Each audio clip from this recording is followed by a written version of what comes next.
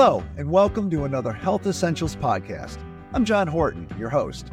When wildfire smoke colored the sky orange earlier this year, it seemed pretty obvious that air quality might not be at its best. But there are other days when the sun is shining, the sky is blue, and you still hear about an air quality alert for your area. Is that really something you need to worry about? The answer is yes, and some of the reasons why may surprise you. Pulmonologist Neha Solanki is with us today to talk about air quality and how it can affect your body. Dr. Solanki is one of the many trusted experts at Cleveland Clinic who join our weekly podcast to offer deeper insight into daily health issues. With any luck, what she has to say will help you breathe a little easier in the future.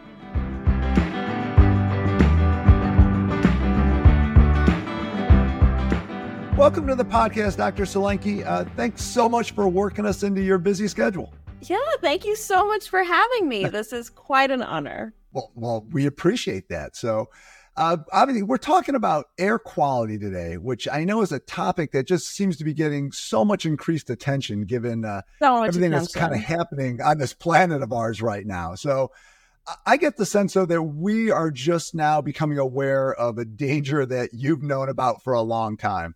Yes, we have known about particulate matter and nitrogen dioxide and ozone for quite some time. Pollution related to vehicular emissions. But recently, we're hearing about this a lot more in the context of wildfires, in the context of construction and so forth. So I do think people are paying a lot more attention to air quality. This morning in my clinic, I overheard someone say, oh, the AQI is moderate today. And I was very proud of that individual. They had gotten up and checked. Let's start with the basics when it comes to talking about air quality alerts and the air quality index. What exactly is being measured to kind of set these warnings and get that number? So you're measuring particulate matter, for one, and it's particulate matter of different sizes. They tend to be smaller, way smaller than a strand of hair. So you can't see a lot of this matter with your eyes. And it includes particles from exhaust fumes and so forth and so on. The two sizes are 2.5 micrometers and 10 micrometers. So very, very teeny tiny. In addition to this, it includes ozone, nitrogen dioxide, and other gases. Now, when you talk about those particulates, I always thought one of the big concerns with that is that they're so small that like your body has trouble dealing with that, right? Yeah. So they're so small that you breathe them in, they get into your lungs, and they can actually diffuse into your bloodstream and be carried along around your body, can get into your lymphatics. They can get into your system and cause inflammation. And persistent inflammation can cause asthma, cardiovascular issues such as strokes, heart attacks. Sometimes can trigger autoimmune conditions. So though they're tiny, they're very toxic. Well, yeah, it sounds like they do a lot of damage. You're breathing this garbage in and it's just kind of littering your whole body. Just garbage. You're just breathing garbage in, you're littering your body. That's exactly correct. But I don't like to think about it very much. And I think a lot of people also don't like to think about that very much because you have to live your life, right? You have to go to work, you have to go to school, you have to live your life. So what causes the air to just suddenly change? I know you brought up wildfires, which, I mean, they've been in the news, the last few years. It seems like we get that time of year when everything gets dry and these start up. And I think we're learning so much more about that through that. But what other factors kind of come in there that just make those numbers skyrocket?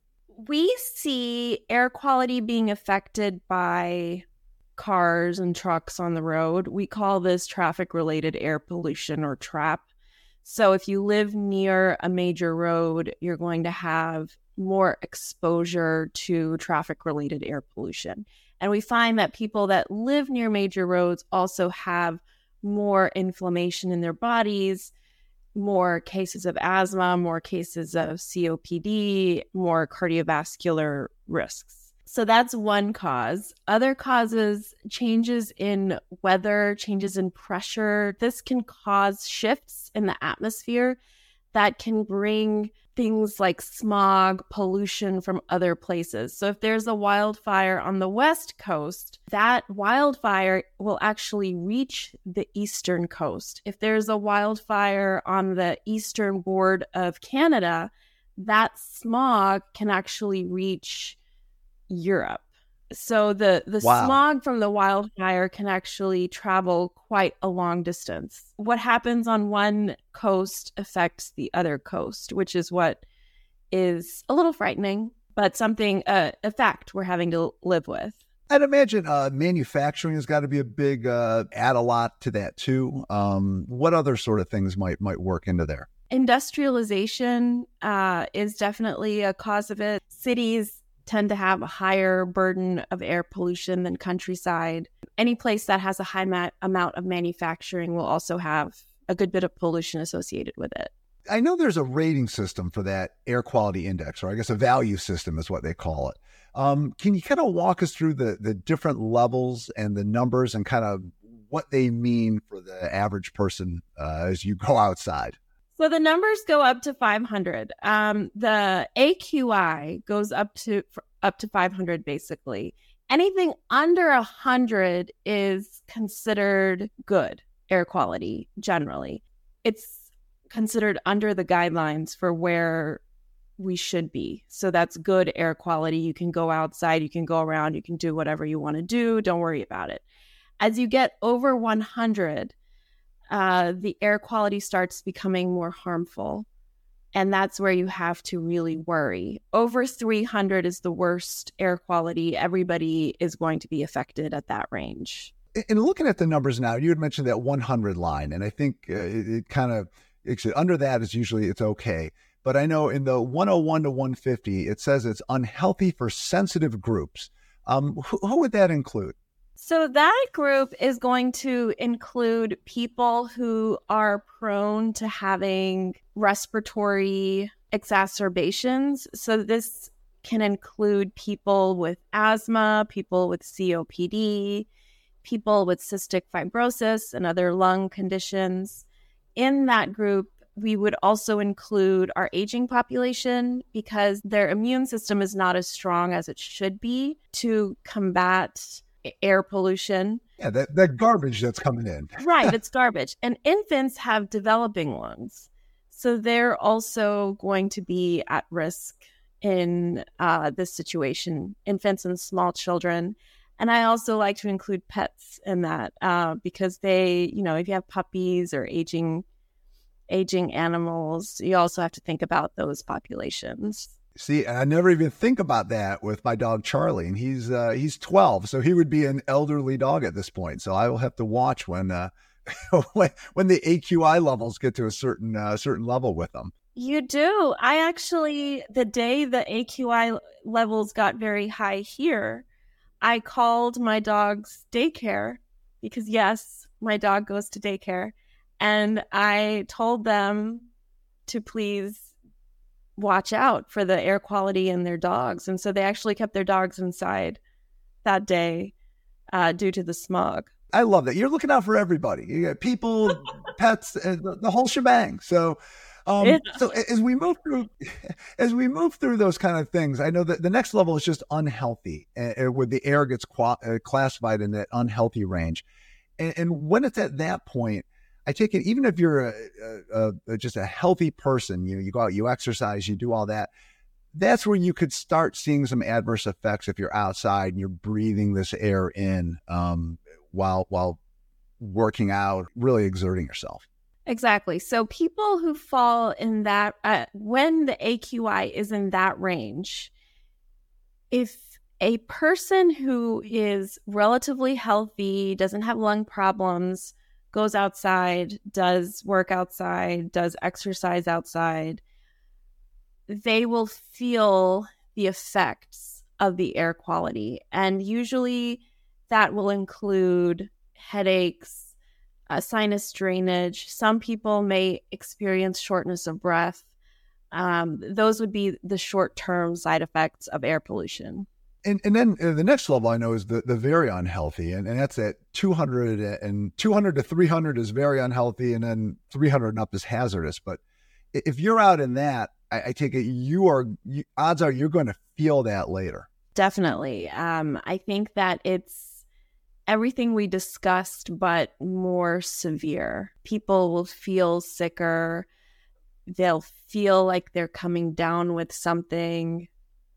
They may feel like they've caught some sort of infection just because you'll feel more run down due to all of the toxic material that you're breathing in. Some people, it can worsen their underlying health conditions, whatever those are. You will see an increase in emergency department visits, increase in utilization of urgent care, doctor visits, more prednisone prescriptions being called in for asthma, COPD, that sort of thing. So it really also makes it difficult for healthcare providers to take care of everybody because everybody's getting sick at the same time. It's one of those things when the AQI gets that high and you look outside and you go, it doesn't seem that bad because it's not like a danger you can see. But I know we were talking about before, there's been a lot of these fires lately, and we had some obviously really bad days near us. And I know one of those days I went out in the morning and went for a run, and I got to tell you, I felt it the rest of the day, which I was surprised, but it's amazing what it does. And I don't think a lot of people really think it's going to affect you that much. Yeah, my neighbors actually were talking about how when the AQI is very high, when that number is higher than 200, higher than 300, they start feeling these vague symptoms such as headaches, sore throat. They just feel generally unwell. And that's because the air you breathe in supplies your blood, which supplies all of your organs, including your brain and your heart. And if that air you breathe in is unhealthy, then your organs are getting unhealthy, toxic particles exposed to them. So it makes sense that you feel unwell on these days. So try to stay indoors is the takeaway. Dr. Solanki, that was such a great way to explain it, because I don't think a lot of us connect that you breathe something in and then it scatters throughout your body and touches everything inside you. So it's a wonderful explanation. And actually that's right where we're going now with what impact this poor air quality can have on your health. Obviously, I take it breathing issues are the big thing and the first thing that kind of comes to mind. So can we kind of run through a little bit as to what it can kind of set off or do? Particulate matter and these gases that are in air pollution that you breathe in cause inflammation in the airway. This inflammation can then trigger asthma, can trigger COPD in people that already have these underlying conditions. But even if you don't have asthma or COPD, these particles and these gases can still cause shortness of breath because people can still have something called reactive airways. It's where your airways are just reacting to all that toxic fumes that you're breathing in, and your airways get angry and they get inflamed and they start spasming. They can create mucus, and this causes shortness of breath and coughing that people often experience. How long can that last? Like if you are out in that and like you said, you're not somebody who has asthma or some of these other issues, but you kind of get that gunk in there. How long will that hang around? Usually what we see is that this will be related to the amount of time you were exposed to the pollution. So if you have a short exposure, your symptoms should not last that long. If you had a long exposure to it, your symptoms would last a fair bit longer. In some people, though, and we still don't know why these people are different than other people, the pollution can trigger a chronic condition. And this can be said for a lot of different things we breathe in, and not just air pollution, but anything we breathe in has the potential of setting off an immune reaction in our body, which can cause a chronic illness. So there is a chance, not for everybody, but for some people who have a genetic predisposition to developing a certain chronic autoimmune diseases or something like asthma, if that person has a good amount of exposure, it may not take that much time to develop a chronic condition. But again, that's not most people. Most people, it's going to be related to how much time you're actually out there, how much time you're exposed. So they would only experience a short-term effect to the pollution. Now, one of the things, and you brought this up a little bit earlier too, but I still just find it amazing. When you think about the air quality, and if you have a bunch of just it's polluted air that you're breathing in, or it's not the cleanest air, and you figure it's going to hit your lungs, and you might have some issues there. But I was really shocked to see that it leads to increased risk for heart attacks and strokes. That's just all because of the inflammation, right? That's right. It's because of the inflammation. And they've done lots of studies that show that people who have chronic exposure to this type of toxic material, they're more likely to have these health conditions such as strokes, heart attacks. And this is all from that chronic inflammation that's caused by these toxic particles. Wow. Well, given that we all want to avoid all of those issues you just brought up, what should we do when the air quality levels get to those higher numbers, and we want to minimize problems and stay healthy? So we always start with saying stay indoors, but even that is with a caveat, because I actually have bought a little indoor air quality monitor device for my house that I put in the kitchen. And just taking my dog out, even for a little while, into the backyard caused the air pollution in my house to go up, because I opened the door to let the dog out and then opened the door back again to come back in. And in that amount of time, I had introduced air pollution. So when we say stay indoors, minimize the opening and closing of doors.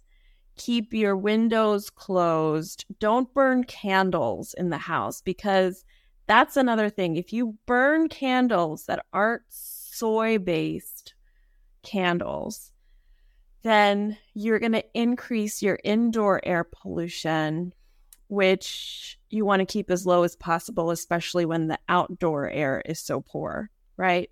Don't use gas stoves if you can avoid it. Don't use your wood-burning fire places. So that's all indoors. Have a HEPA filter or some sort of high filtration device for the air in your house to keep the pollution to a minimum indoors. Because some people, their indoor air pollution is just as bad as the outdoor air pollution. So you have to focus on that as well. Then if you have to go outdoors, keep your exercise to a minimum. So don't run on days that have poor AQI. Don't be very active outdoors, basically. Don't take your pets out for a run either. And then for people who have to be outdoors because their job is primarily outdoors, such as construction workers, I'd recommend wearing an N95. A surgical mask isn't enough for the particles and the gases. Those will go right through, because the surgical mask is pretty porous. So you'd have to wear an N95 to keep the particles out. When we start getting to those marginal areas, are there... Oh, one more thing. I was just going to say the other thing to do is when you're driving in your car, turn the filtration off so that it's only filtering the air inside the car and you're not filtering air from outside to the inside. That's the other thing I would suggest doing. That's a good bit of advice there. When those levels get to that midpoint or kind of those marginal levels, and you're looking to exercise outside or something like that, are there times of day when those levels kind of naturally drop, or even places where you can go and you might be a little better off? The evening is better generally. If you want to put gas in your car, or you want to go for a walk, air quality tends to improve towards the evening. Green spaces, I think, are also better than walking alongside roads. So if you have access to a park or access to a place with a lot of trees, that will have better air quality overall. Well, that's some great advice, Dr. Solanki, and kind of a perfect way to kind of wrap up our discussion. But before we say our goodbyes, is there anything else you'd like to add about air quality alerts and what they mean? I would like to say that if you think that the air quality is bad by looking outside, it probably is bad. And to try to check the air quality index, or the AQI, which you can just look up on your smartphone, and try to follow the guidelines at that point, whether that is to limit exercise outdoors or to stay indoors or to go outside and enjoy yourself. But to try to use the AQI to be as healthy as possible. And I think if people are going to look that up, if I remember right, it's airnow.gov, right? That's correct. It's just airnow.gov. All right. Well, I think we all know what we should do when it gets bad and where to go look. And thank you for an enlightening conversation. Thank you for having me. Breathing in pollutants can affect you both immediately and long term. So do yourself a favor and pay attention to air quality alerts. Your lungs, your heart, and other parts of your body will thank you. Till next time, be well. Thank you for listening to Health Essentials, brought to you by Cleveland Clinic and Cleveland Clinic Children's. To make sure you never miss an episode, subscribe wherever you get your podcasts or visit clevelandclinic.org/HE podcast. This podcast is for informational purposes only and is not intended to replace the advice of your own physician.